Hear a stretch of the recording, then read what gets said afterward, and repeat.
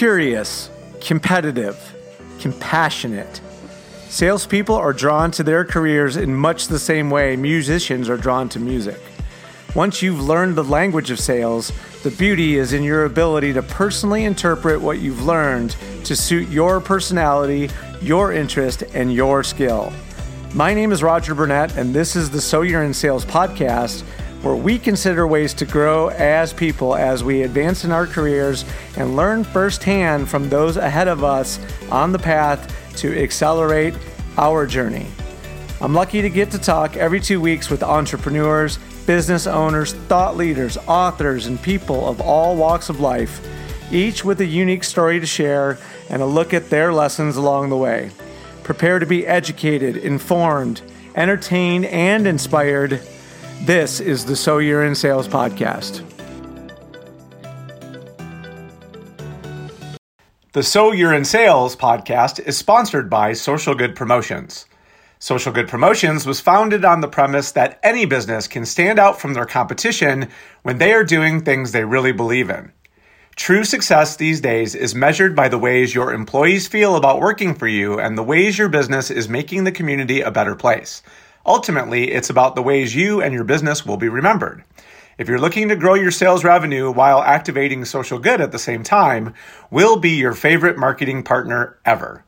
Book a meeting with us at socialgoodpromotions.com, follow us on Instagram at SoGoodPromo, and let's get connected. We've done great work using our unique and effective strategy. Let us show you how. Now, on with the show. If you're in any kind of client-facing role, you recognize and realize right now just how much demand there is for talent, as many businesses are struggling to find bodies to fill chairs. The result is a delta in what most businesses can collect from a revenue perspective and what they're able to realize right now, and the need to be considering ways to be able to include things like outsourcing and software tools to be able to replace those bodies that you're not able to put into those chairs to do the work that has traditionally been done by full-time employees. I had David Delaney, the founder and CEO of Tenbound, join me for a discussion on this topic. Tenbound is a research and advisory firm focused on the sales development industry. And prior to Tenbound, David ran sales development teams at tech companies in Silicon Valley like Cisco, Glassdoor, and Acton Software. We had a really good discussion about the ways that small businesses can employ some of the tools that are out there today in relatively inexpensive ways that can help to mitigate some of the problems that we are all experiencing when it comes to not being able to have enough people to do the work necessary to realize the most amount of revenue that is possible for your business. I think it was a really interesting conversation, and I hope you get some value from it. Give it a listen. Here we go. My name is Roger Burnett. This is the So You're in Sales podcast. I have the good fortune to be joined today by the principal and founder of Tenbound, David Delaney, who is in the middle of his workday because he's out there in Silicon Valley. So we're very grateful to David for joining us today. David's got a very interesting background when it comes to data analytics and research. So this is not going to be David's opinion. This is going to be research and data-driven information. So if anybody wants to play skeptic out there, we got the data to back it up, folks. So David, thanks for joining me today. I'm really glad that you were able to come on the show. Thanks for having me on. I hope I can provide some data-backed value to the listeners. You bet. I'm sure you got the goods, man. I put you through the ringer enough during the show premise development that here we sit. So before we jump into the meat of the discussion, why don't you give a little bit of a background on Tenbound and what that business is all about? I think it'll help frame the discussion just a bit. Yeah, absolutely. So most tech companies have an SDR team. So you might have heard that term, SDR, BDR. And it's essentially the way that they structure their sales team is they've got a dedicated team that's doing the prospecting, the cold calling, and following up on inbound leads. And then they'll hand over the demo to the sales team once they do all that hard work at the upfront. So what we do is really specialize in that SDR sales development world. And we run, benchmark reports, surveys, and do research on, best practices in that area. And then we bring them together. The community is growing. There's a lot of tools and people involved. So we do, a lot of conferences, virtual events, and, education opportunities to help people grow their network in that area. So I'm intrigued. How does one end up wanting to create a business for themselves in this area? Tech and especially SDR teams and things like that oftentimes are very Silicon Valley based, very technology company focused. So what was your impetus to step out on your own? Yeah, that's a really good question. I ask myself that a lot, because everything's all about VC and product launches and building software. And I'm, sort of looking in from the outside going, that looks really cool. But I had been running sales development teams at tech companies. And, when I was kind of at a crossroads and I wanted to do my own thing, I looked at, what would be a tool or a software product that would support sales development. And I really kept coming back to the fact that there wasn't one sort of industry center for what was a burgeoning industry that was forming, the sales development industry itself. And I think where it really hit me was I approached a friend of mine who did sales conferences and said, why don't we do a sales development conference that really focuses on the SDR world? And he was just like, no, I'm over it. I don't want to do it. And I said, well, fine, I'll do it, and I wish it was some kind of grand plan, but I just saw a need, in the marketplace for, good research-based, content and advice on how to do it. And then a way for the community to get together. And so that's 4 years plus. And so is there actually an annual event pre-COVID that came as a result of that desire to try to do that? There was. Yeah, we did our first one in 2017 in San Francisco. And yeah, very pre-COVID, right? So it was your traditional non-vendor, conference. And when I say non-vendor, there's a lot of software companies, here in the Silicon Valley that put on conferences. Sure. Obviously the Dreamforce conference used to be, a couple 100,000 people, for a week in San Francisco. So ours was more of the kind of the Gartner angle, where we're acting as sort of the industry center to bring all these tools and services and people together for a conference. Yeah, we did the first one in 2017. It went in very well. I mean, it was amazing, the reaction that we got, and kept doing live ones up to 2019. 2020, had big plans to expand, to New York and Dublin, Ireland, and just completely got my, kicked. Right. Sure. Like probably everybody else on the call. So how's 2021 looking? Are you going to try to do something, or are you going to wait till 22?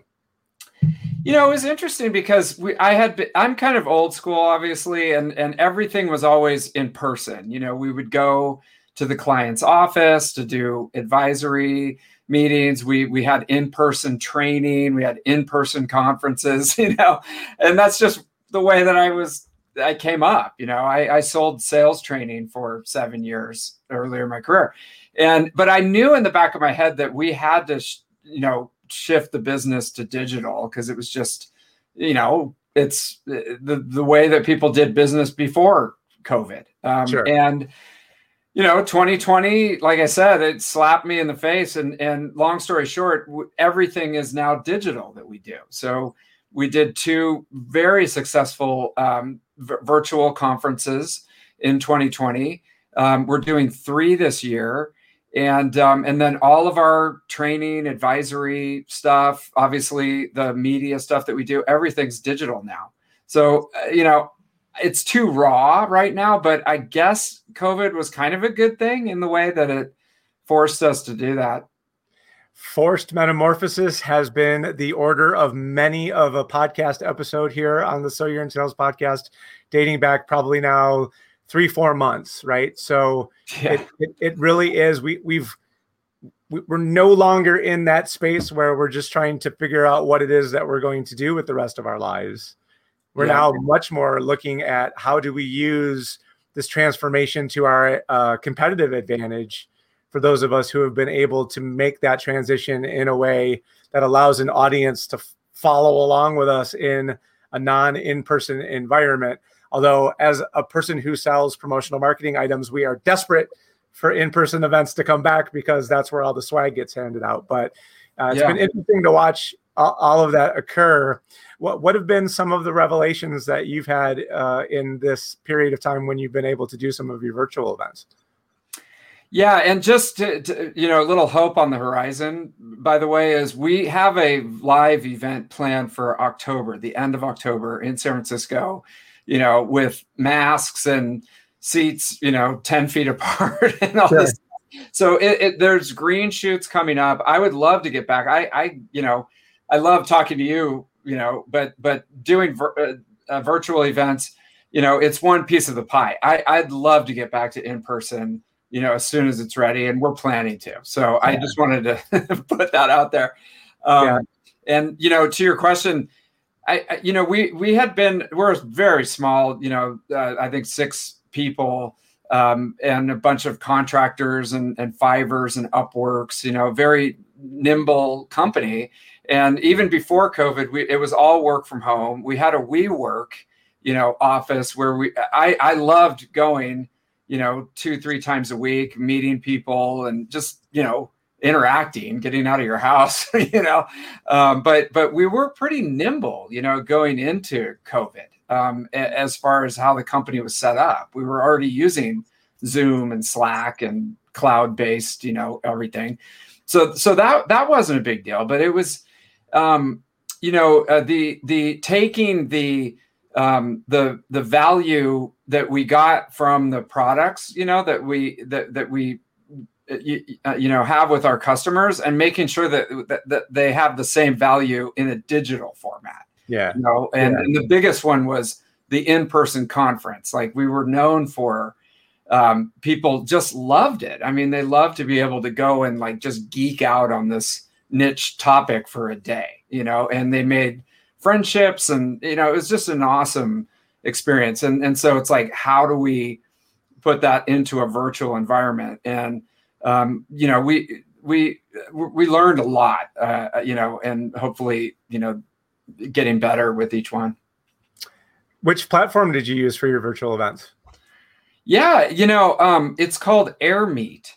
Okay. And, it's a long, torturous story. I won't get into their audience, but we tried a lot of different ones. And, it was kind of the wild, wild west there, right? In early 2020 and into the summer last year, when suddenly, this very sleepy virtual conference industry just blew up. And so we tried a lot of different ones, and we found AirMeet. They're a startup, very scrappy, great customer, experience. And they offer a lot of great, programs and stuff for the people coming to the virtual conference. So we like it a lot.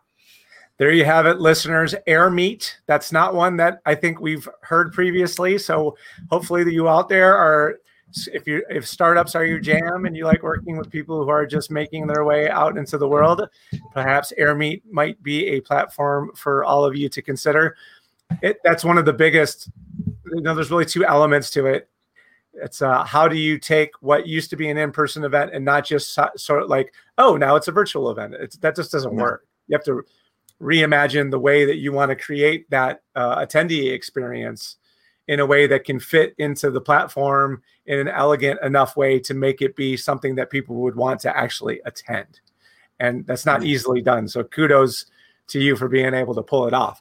So as you know, Dave, a lot of our audience are smaller businesses that oftentimes will be 5 or less employees in an organization. We do have some larger sales-based organizations within our industry as well that have most likely probably already made that transition to an SDR team. But we'll have a lot of people that will be listening to this and say, well, I just don't perceive myself to be a large enough organization to want to consider building a team like this, because they would perceive it to be expensive and time consuming and maybe take them away from their individual sales efforts. So is there, in your mind, is there some threshold point that something like this topic makes sense for a specific size of business or a particular type of organization? Like, speak on that. Yeah, it's tricky because it's an investment, to have a dedicated resource to do, specialize for sure. And so, as a company is coming up, the sales rep can probably handle everything. They just do the cold calling and do the inbound lead qualification and then run the meetings and take care of the customers. Like, if the sales rep can handle it and everything's going great, then, you're good to go. Where we see it sort of the break point is if the sales rep is busy with doing actual sales activities. So, we like to say like belly with an actual qualified customer and doing sales calls most of the day and other, sales related activities. And the prospecting, the cold calling and the really qualifying all the inbound leads that come in is starting to fall to the wayside because the sales rep is so busy. Then you may want to look at having someone focus on that area and just making sure that the sales rep's calendar is full of actual sales activities. Because you can plug it into a spreadsheet.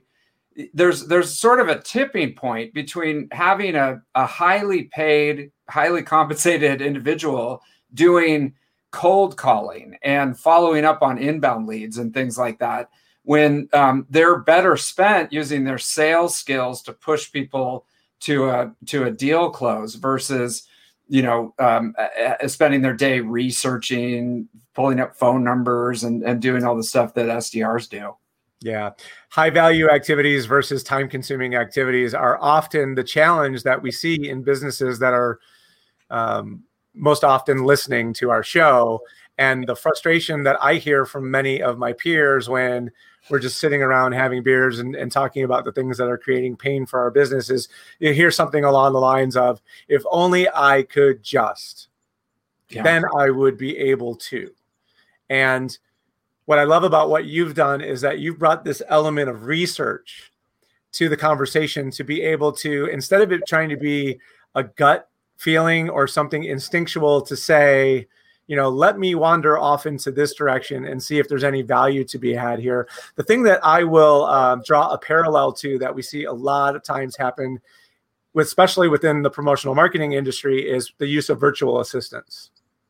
And people will say, like, there's clerical skills that I have, but the dollar value that I generate from clerical skills pales in comparison to when I use that same time for sales-based activities.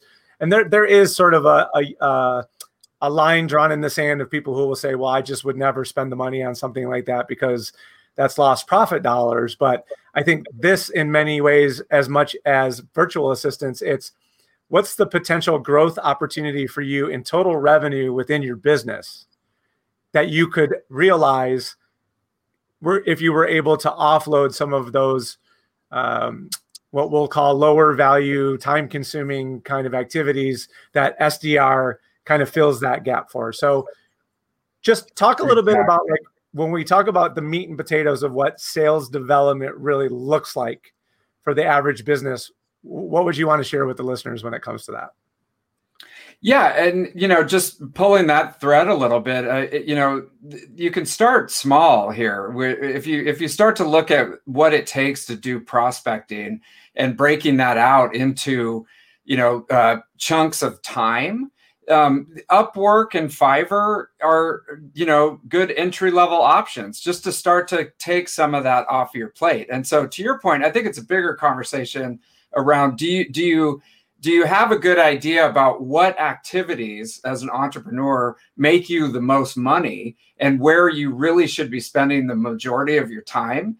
And are there, other activities where you just sort of have to do it because there's nobody around to do it and you might as well, but it's actually not the best use of your time. And, sales development, as we're talking about today is I would bet one of those things, and so to your question, what actually is sales development? Well, okay. So you could break it out into outbound and inbound. And so, just very briefly, outbound is basically identifying your target market of accounts, and if you're going B2B, and we mostly work in the B2B industry, so I'll just go there, but target accounts that would make a big difference for your company that you really want to break into. Now you got to figure out who works there that's involved somehow in the evaluation or decision-making of your product. And then you got to reach out and have some kind of conversation with them. And that could be a phone call, an email, a social touch, etc. And, very basic framework. But if you think about it, there's a lot that goes into that as far as, you got to find the list of the target accounts, you got to vet them out, you got to find the people, you got to get their contact information, and then you got to sit down and call them. And people are busy these days. It's hard to get in touch with them. Sometimes you got to reach out, several times. And then once you get them on the phone, you got to know what to say, Sure. And as a busy business owner or a sales professional, I mean, who wants to sit there and do that all day? So that's outbound. And then you got inbound, which is hopefully you're getting some leads. And, what most salespeople do is they kind of sort them out. They look at what has the best potential, and then they follow up on the cream of the crop, because there's a short amount of time during the day, so they follow up on the best one. So meanwhile, there's, there could be whole lists of inbound leads that nobody's called or emailed in the last 3 months. And that's another activity. Somebody's got to, sit down, map out the account, call them, maybe call somebody else that works there, update the database, just make sure that you're touching those enough. So for those of us who have had some classic sales training, I guess is the best way to put it. What we're really talking about is your funnel, right? And what comes out of your funnel is your pipeline. Pipeline leads you to sales. Okay, so those are not difficult concepts to understand. But within your down funnel movement, if you can segment out the activities that are necessary to move someone from the top of your funnel to the bottom, SDR teams actually have the opportunity to fill gaps in every one of those places, depending on where you're weakest. So it would make no sense whatsoever to go out and hire someone to do more of what you do best. In reality, what you should be looking for is, where does your pipeline have a tendency to have weaknesses that develop within it? Because that's most often where you and your individual sales skill have yet to really be able to kind of make that muscle work really well. And if you can outsource that piece of it, train the team in what it was that you would want said and done in that period of time, what you're really doing is you're adding rocket fuel to your sales process, because you've essentially cloned yourself in that space where you struggle the most. And it's almost as if you teach your trainer to teach you how to develop what it is that you're not doing very well, so that your pipeline never suffers. Because what I see in individual contributor environments, our company is set up the exact same way. If I move a fair number of my accounts down funnel and into the pipeline, oftentimes it's at the expense of more prospecting. And what you see in that is, I'll have a really great quarter followed up by a not so hot quarter. And that's because I had to divest my attention from prospecting to making sure that we got those deals over the finish line. And lo and behold, you look at your pipeline and you hold your head in your hands, because, my God, look at what I've done to myself in the process. And the thing that we all know to be 100% true right now is that the frequency, or the interval between decisions on the client side, has got extraordinarily long. And we have to wait a tremendous amount of time for yeses or nos, really, from our clients when they're at the bottom of the pipeline. And if you're focused all of your time and attention on that yes or that no, you may really be putting your pipeline in peril because you're not spending any time in that prospecting activity that you really need to keep going for the lifeline of your business to continue. So that's all. It's really, really smart thinking when it comes to where can I strategically add other members of another organization without having to bring on the expense of a headcount to make that part of what I need to have happen be buffeted, to be cushioned, to be augmented, whatever that part of it is. Do you see a specific area in the pipeline or in the funnel that people will come and approach you to try to help patch? Like, is there an area there that stands out more often than not?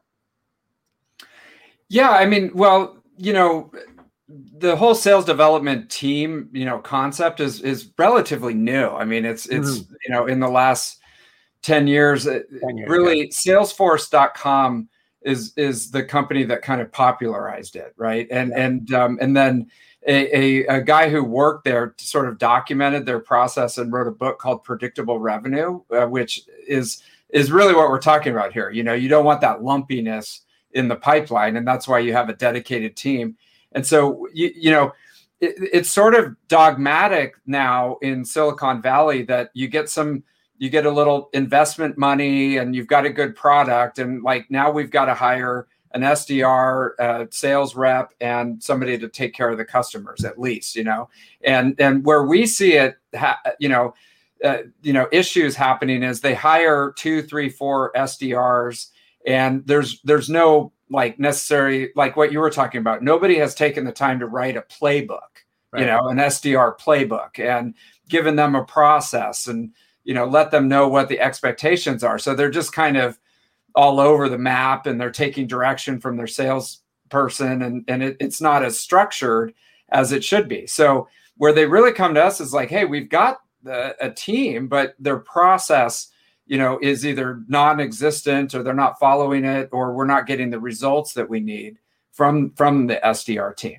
And so, for the folks that are listening to this, first and foremost, sit down, even if it's just a whiteboard or a piece of paper, and kind of, like you said, write down your prospecting process at the top of the funnel on how the ideal situation should be, at least so you're starting from a set process. And then if you do end up using an outsourcer or you hire somebody in-house, at least they have a initial playbook to go off of. And one of the real bottlenecks that we see is that initial data cleansing, I guess you could call it. So getting the list of the target accounts and getting the list of the people, prioritizing them, and then getting the phone numbers and the email addresses. Right there is a lot of work, and, sometimes it'll take the SDR a while when they first come in. They're not even actually talking to anybody yet. They're just trying to get the list straight. So that we see that a lot. Yeah. A lot of times when you ask people who their target client is, they say anyone who has money. And while that is a strategy, that is not necessarily the most effective or efficient strategy for a salesperson. A lot of times it's, I get a referral, I create an opportunity, I make a proposal, and hopefully I get a sale. And that's pretty basic. And, what we're saying to you is that this is still that same process, but there are elements within each of the phases of that if someone goes from, I got a referral, we got an appointment, and then we never get to proposal, that doesn't mean you should stop talking to that person, people. This is what we're saying is that's when it's time to implement strategies that give you a chance to get that person back to where you get to a proposal phase.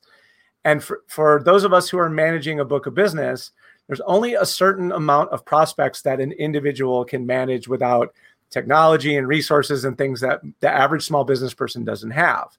So by being able to devise something that you can hand off to people, that when you recognize, okay, like this particular company, it's been 6 weeks since the last time we spoke to them, and they're not really responding to anything that I'm sending them, it doesn't mean it's time for that client to go away. It means that's the exact right time to start adding these pieces back into to the soup so that you have an opportunity to bring that person back. And especially when you may have the opportunity to do that without you even having to actually be the one doing the work. And then the other piece of this that I wanted to touch on, what you're talking about in the client investigation phase, a lot of the folks in my space like to call that deep work.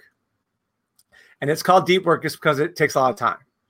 And if you can set up a profile of what are the key attributes of an organization that would fit your best prospect or client profile, you absolutely can hand that work off to someone to do that, quote, deep work, so that by the time that you get that client profile back, you know who it is that you're supposed to be speaking with, and whomever it is that's done that work for you, hopefully can express to you based on the information that you shared with them why they thought this person would be the candidate that they wanted to bubble up to you.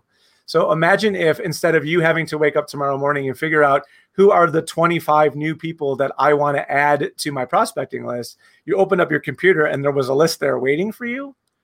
I mean, my goodness, that I like when it works and when it's successful and you can look at organizations that have had rapid growth, a lot of times this is the key element that even the business themselves don't even always realize that, like, wow, that was the thing that really took off for us when we decided to make that decision. So what other benefits have you seen people realize as a result of implementing that kind of strategy?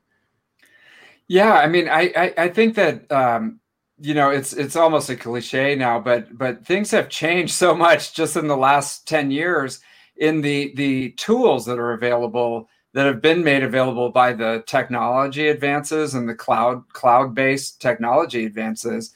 And, there are literally, if you take the time to document the things that you're doing that are time consuming, but could make a really big difference, there are, thousands, millions of people out there that would love to take that off your hands and do it at a fraction of the rate that you could do. So it's the same thing. I think people have a really hard time with, delegating, because it is the deep work at the upfront to get the process down on a piece of paper and then spend a little bit of time training someone. But the reward of doing that, it can be so exponential right now compared to just a few years ago. Another thing that we see coming up with this a lot is initially, when people start to get some sales traction, they have that referral base and they're getting a referral to an inbound lead to a deal.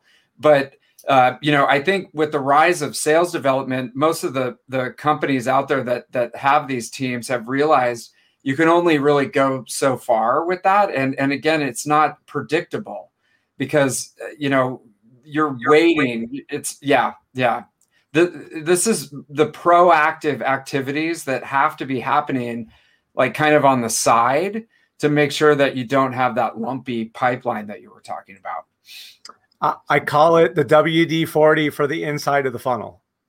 Literally, like you're trying to make it be as frictionless a move from the top of the funnel to the bottom as possible.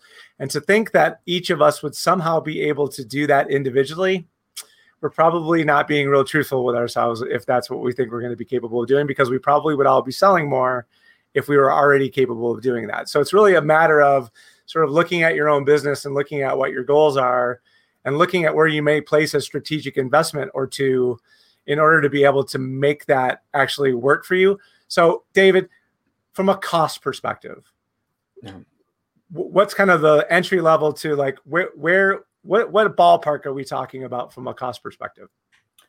Yeah. So again, it can go from doing it yourself, putting some focused time in on sales development type of activities if you're not yet. And that goes back to what's the value of your time? Is it the best use of time? But I mean, literally, if you want to be watching Game of Thrones and doing prospect research and getting phone numbers off the internet, I mean, that's one way to do it.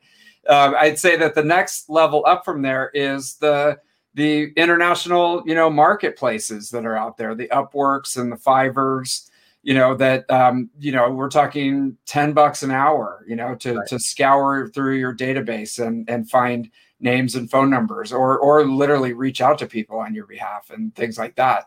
And you can scale that up and down based on your budget and how much value you're getting. No long-term, employment contract. It's amazing. And then up from there's a universe of outsourced SDR companies. They range from just a few people to multinational $1 million companies that just focus on doing sales development work for companies, and that could be a good bridge to the next phase, which is hiring someone either part-time or full-time that actually works at your company.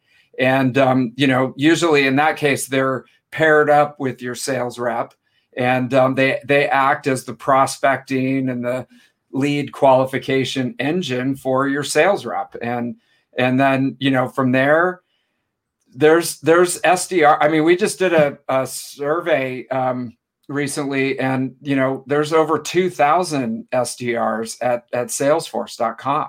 Wow.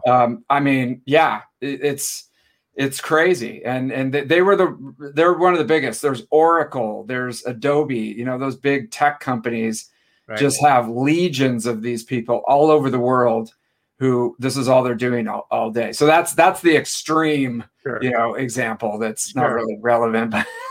But I think what you're saying is it doesn't have to be cost prohibitive for the small business person to be able to decide to make this be a part of what they're doing and from their sales efforts. Yeah. I mean, with a little self-study, you go to like the Wikipedia, go to Wikipedia, go to YouTube, buy a few books on Amazon. And, you could definitely do it yourself at the beginning and then just scale it up from there. All right. So final question. You're the data research guy. What's the single biggest data point that you would want my listeners to walk away from this conversation with? Oh gosh. I mean, we just got a really interesting report from LinkedIn on messaging. And I just pulled it up. It was, the shorter the messages, the higher the response rate. So as you're thinking about, reaching out to cold prospects or even in like business communication, I think what this is telling us is that the shorter, the more, to the point. To TLDR. I am friends of mine are giggling right now because they accuse me of being very long-winded when it comes to these kind of things. So there you have it, folks. Don't be long-winded like Roger. Get right to the point, be concise, make sure that you know exactly, because you and I both have had that LinkedIn connection straight to pitch conversation, and that is a not fun thing to have to go through. So having something of value and being able to say it in very few words to the people that you're trying to make connections with on those social platforms is really where the secret sauce is in trying to make that work for you. So, so David, thank you for coming on. I want to give you a chance to talk about what's going on at Tenbound and how people might be able to find you if they were interested enough to try to do so. Yeah, I mean, we have a ton of free, research and how-to guides and stuff on sales development. It's TENBOUND.com, tenbound.com. And we're having that virtual conference coming up here in the summer. So it's free and would love to see you there. So there you have it. So look him up. He's on LinkedIn. That's how we found each other. I really enjoyed having a discussion today. Dave, thanks for coming on, man. Well, there you have it. I hope you got some value out of that. David is a really knowledgeable guy. And because they spend so much of their time doing data collecting, research, and analysis, he really has a unique perspective on the sales development role within most companies and the way that it has emerged in the last 10 years. And as is the case with almost everything, things become faster, better, and cheaper over time. And sales development is no different. There are software tools that you can implement, that you don't necessarily need to be hiring bodies to do some of this work for you. But if you want to actually hire bodies and not have to carry the burden of the benefits and the headcount, what better way to be able to realize some outsized sales results by hiring folks that are responsible for very specific parts of your pipeline development, so that you don't have to spend time working on the pieces of your business that you are the least good at.